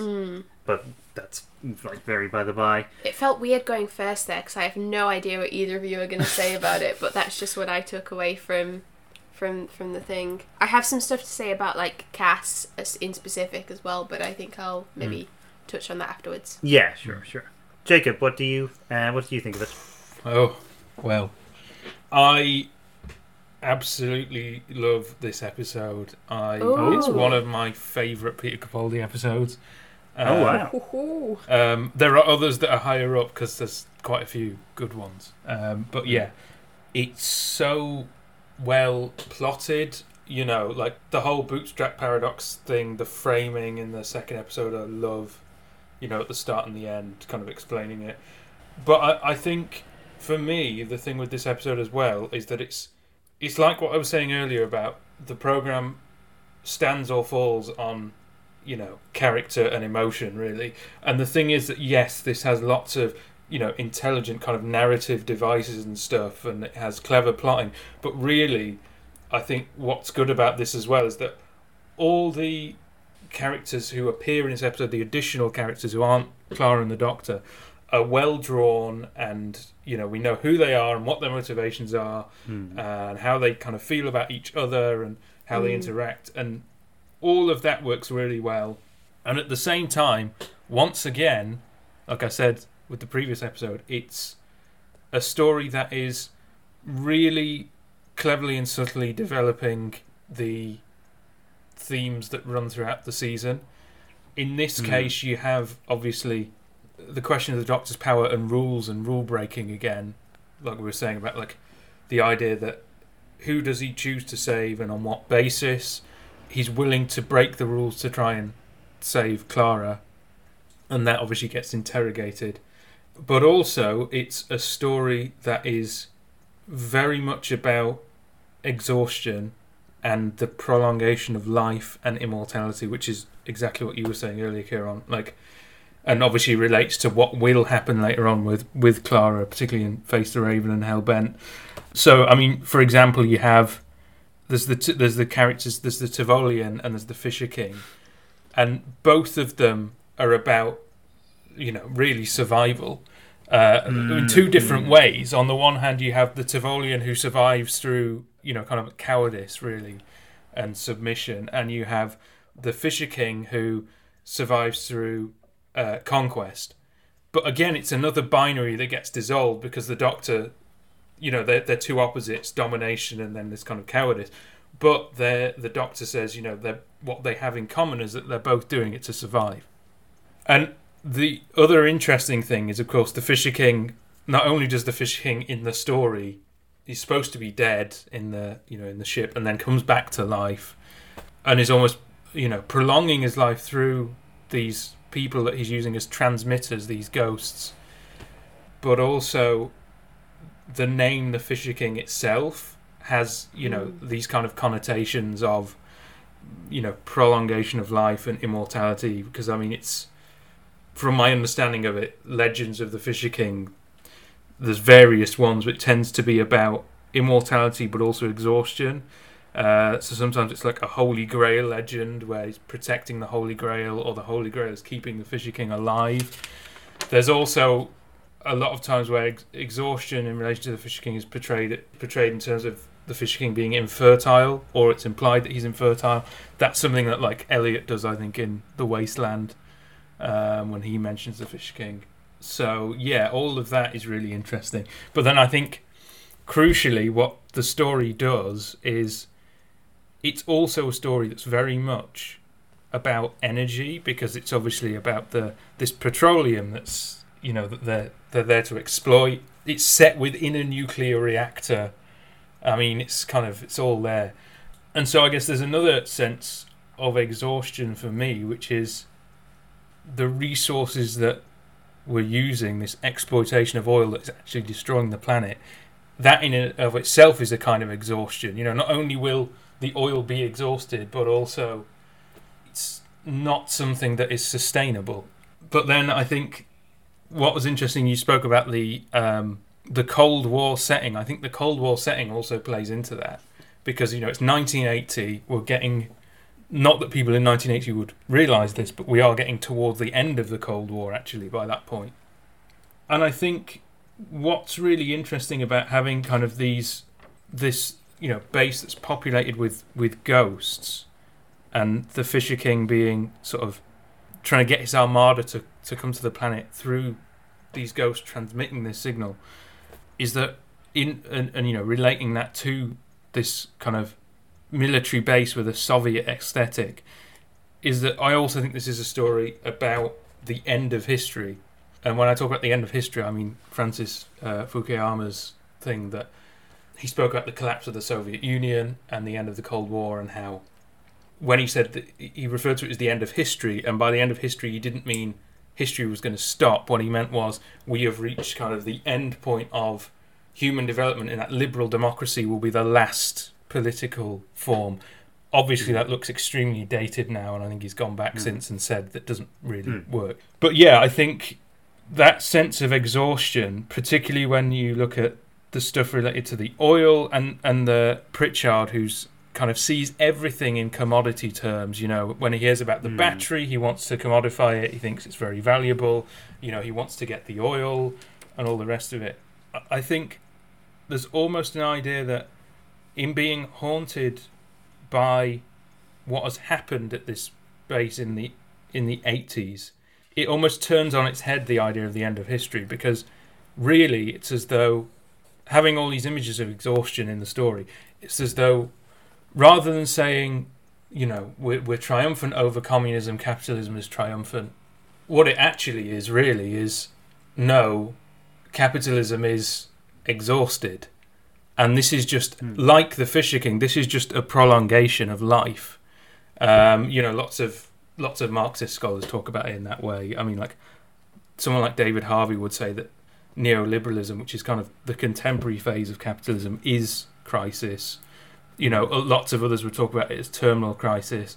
I think Fisher's referred to kind of zombie capitalism. Like, there's this idea that the contemporary phase of our economic system is really a kind of overstretching and a continuation of life beyond where it should be. And I think that there's definitely something of that in this story, with the imagery that it uses and the themes that it touches upon. But yeah, it's great. I love it. I love what it's doing. I also think there's that idea of exhaustion is also reflected both in the structure of the episode, because obviously it's a loop. You know, so it's the idea that there's no going forward in time, there's only going back. Once the Doctor goes back, he's completely constrained in what he can do, and has to basically just uses what's there, and his, you know, the bootstrap paradox of knowing that the ghost has said these names to then resolve the plot. But then also I think the Base Under Siege format is another example of that kind of exhaustion, because it's like we're reusing this old material and this old kind of form from the classic series, particularly kind of the Patrick Troughton era, I guess. But yeah, really intelligent, really well thought out, complex. Just as like a kind of a bit of complete speculation, I've sometimes wondered I don't know if this is true. I've sometimes wondered if this was like Toby Whithouse's play for head writer. Oh, interesting. Just because it's like easily his best script that he's produced, I think. And like it agree. does, you know, in the same way that like Blink was clearly Moffat's play for head writer, I would say. But I don't know. That's just a bit of a speculation because I know he was suggested. So He was definitely, his name was thrown around a lot. I think basically his name and Chibnall's were both kind of thrown around a lot. Yeah. And yeah, obviously for one reason or another it swung Chibnall's way. So yeah, that's a good thought actually, because does he write for... Oh, he does write Series 8. He writes Live the Land for Series 10. I think Chibnall... I'm not sure if Chibnall was already established as the successor at this point. Because I this know would he be definitely... 2015, so it'd be quite a while ago. I'd have to look it up. He definitely was by kind of close to the time... Probably close to the time Series 9 was airing. Because this is going to be an interesting thing to keep in mind, but Moffat didn't originally intend to stay on for Series 10. Yeah. He was planning on handing over, so Hellbent wouldn't have been his last episode, but it would have been like towards the end, which I think makes sense because you can.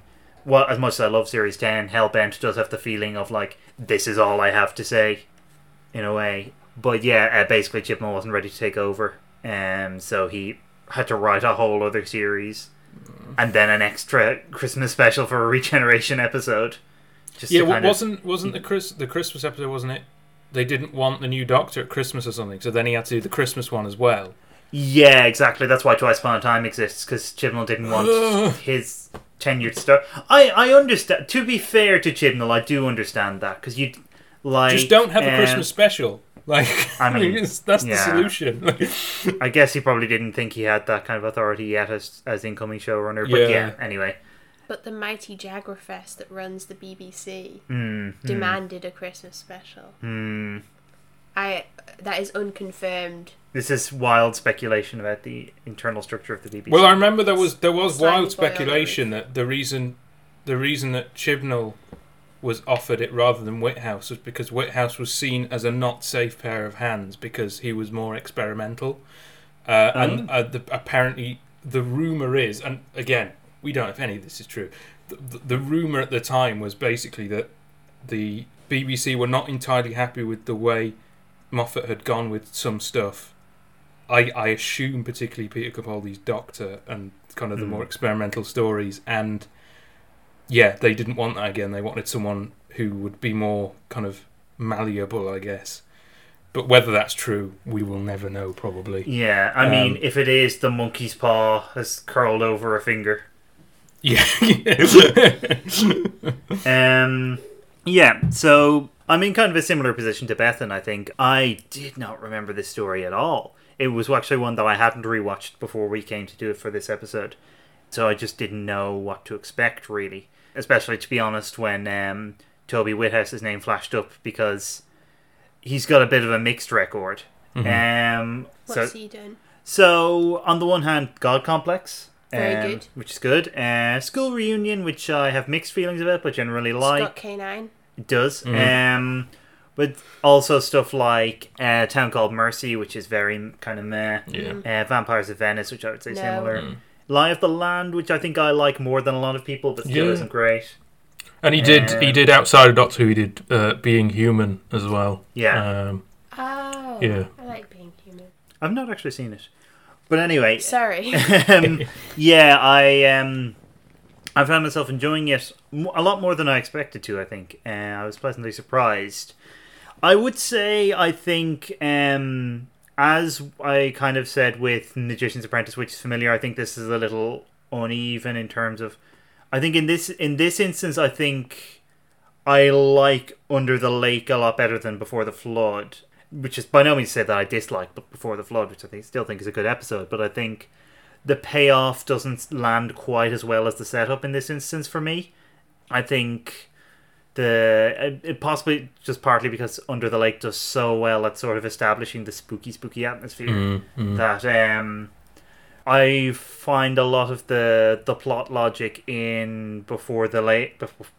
I knew I was going to do that. Before the Flood, overly circular in a way that, like, while it does ultimately end up making sense, and perhaps I would actually enjoy it more on another rewatch for that reason, there are bits where, like, you know, the Doctor is like, oh, I have to confront the Fisher King now, and while the reason why does become apparent, it's, you're kind of, as a viewer, left trailing a little for my money. But despite that, I do really like it. And I think, yeah, I mean, the phrase, both of you mentioned the phrase base under siege, which I think is interesting in this regard, because the new series has, almost weirdly, with each Doctor, tried to have a go at a base under siege. So previously there's been Impossible Planet, Satan Pit, which I'll come back to in a moment, and Rebel Flesh, The Almost People, both of which kind of take on that structure. But one of the things that's interesting is I think all three of those... So the traditional base under siege story, especially in the Troughton era, especially in Series 5, Season 5 rather, is... it's very much kind of a claustrophobic environment that is generally under threat from something external. Like there's, I mean, many critics have suggested there is kind of a xenophobic reading that you can take of that kind of story at the very least. And so what I think is interesting about the three stories that I've just mentioned, including this one, is that in all of them the threat is to a greater or lesser extent internal. While actually, interestingly enough, not with Rebel Flesh Almost People, and with that it's entirely internal. With Impossible Planet, Satan Pit, and Under the Lake Before the Flood, it's sort of an external force which is acting on the base, but kind of turning it into a threat, which I think is an interesting way to go with that. And I think this has a lot of common DNA with Impossible Planet, Satan Pit as well, actually. There's the untranslatable language is kind of a fairly direct point of comparison, I think. And in both cases, that's kind of a source of fear and a source of mystery in itself, because it suggests something that is, on some level, unknowable. And with Impossible Planet, Satan Pit, obviously, that comes to stand for something that is outside, that is in the realm of the metaphysical, to some extent. Whereas here, it's something a bit different. It's more something that exists on a kind of, almost like a subconscious level, which is also interesting. To be honest, I wouldn't have minded that being explored a little more, but like, there's a lot going on in this story, so I think that's fair enough. It's the concept that we see recurring throughout Moffat's tenure, that we saw actually in God Complex as well, of a monster or a threat that is mimetic, that kind of invades the mind, and that exists and propagates through perception on some level. Which is an interesting kind of recurring trend, and it actually hadn't occurred to me before now that it's a trend in Whithouse's work as well, because they're sort of there with the monks as well in Live the Land, although they're, you know, he's kind of picking up on the end of that trilogy. But anyway, I think one of the things that is interesting then with regard to that is, Again, this is a thread that is there in Impossible Planet, Satan Pit as well, although there I think it's less overt. We have the notion of the kind of... The external threat is also, and again, this is there in Rebel Flesh Almost People as well, there's an external systematic threat.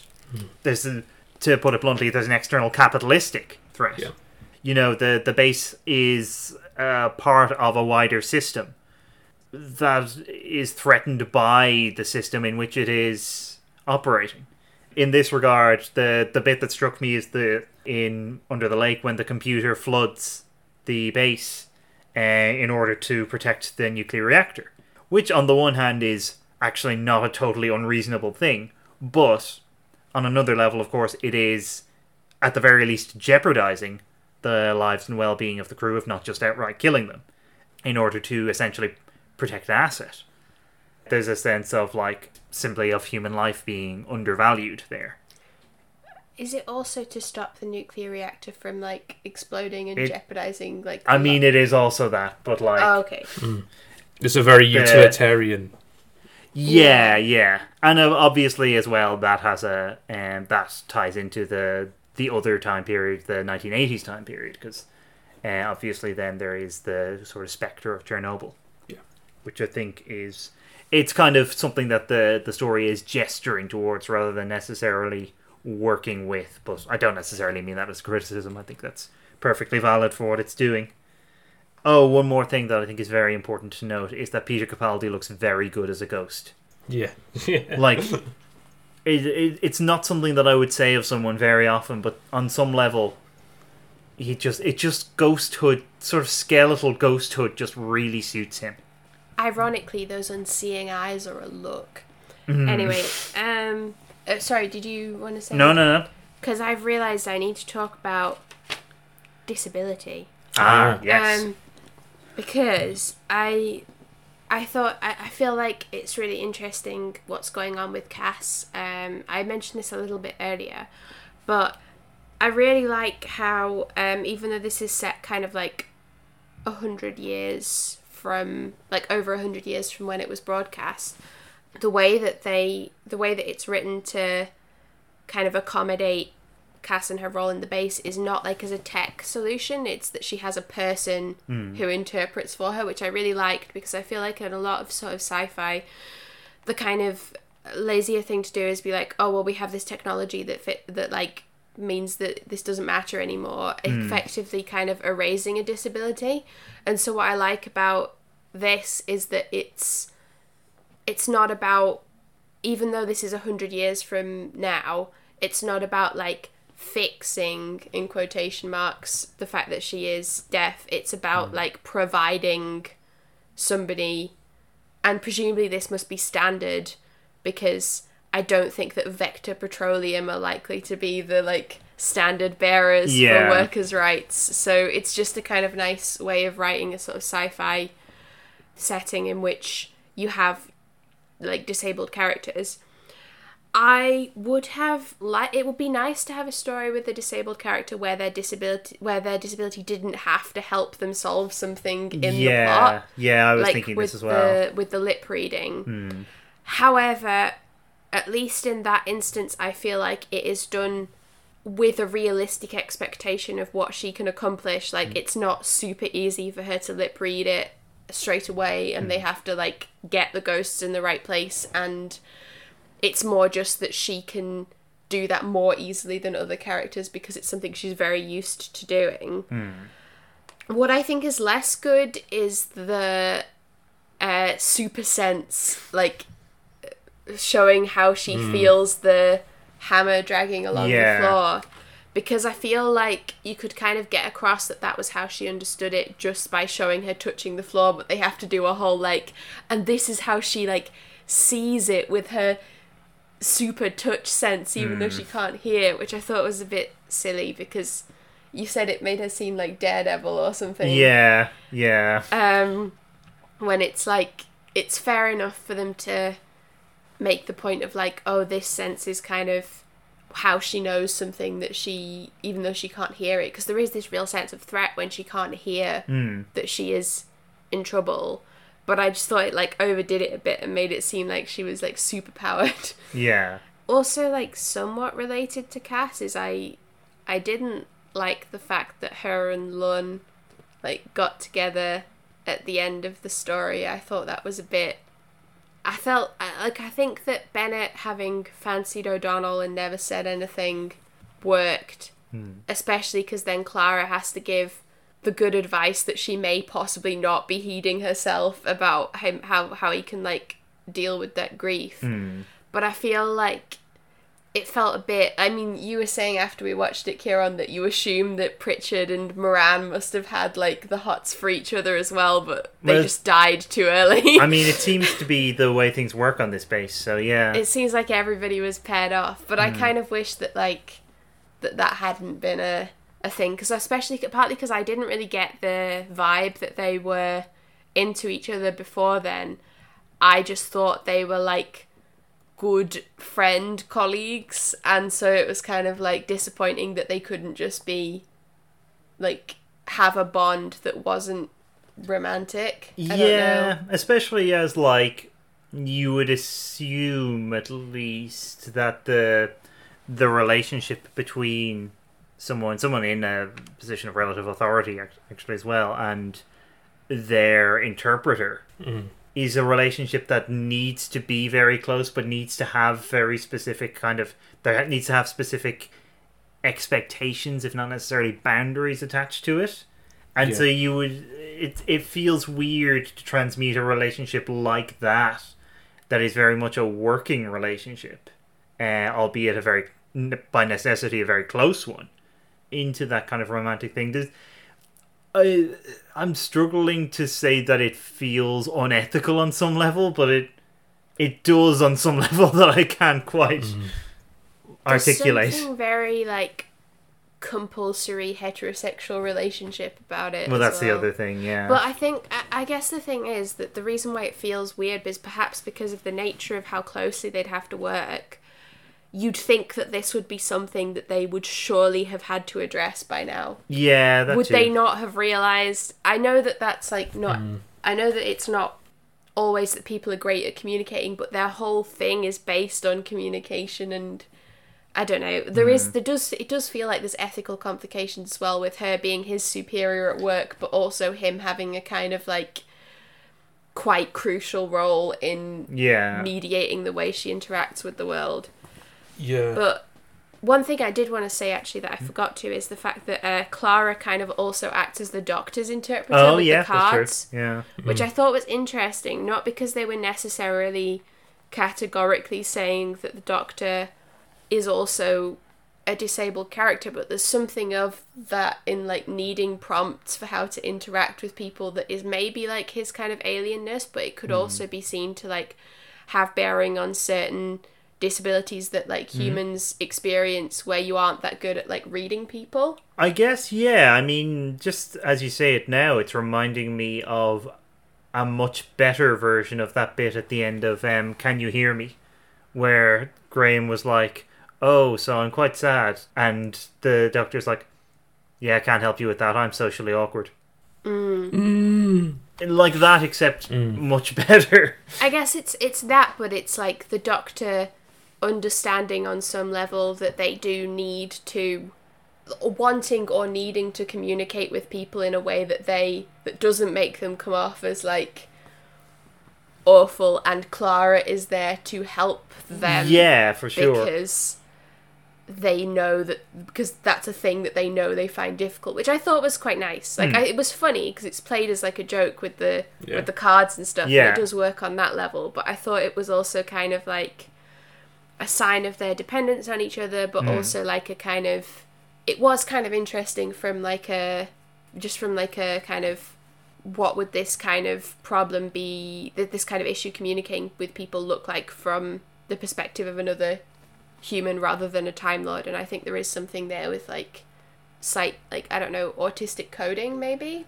Yeah. Something like, just something, I just thought it was, like, kind of interesting to maybe imply that the Doctor is also a disabled character in this story. Yeah. I mean, the other thing, obviously, there, which you kind of alluded to, is just how much that interaction tells you about the Doctor and Clara's relationship. Like, I was looking back on some of Andrew Ellard's tweet notes from when the series was airing, and he was saying, and I think he's spot on with this, that, like, just that little interaction kind of immediately conjures up, like, in your imagination, when did they come up with this? Did they have to sit down and come up with, like, a list of things, and, like, was the Doctor sort of interjecting, like, oh, what if I run into this particular situation and stuff like that?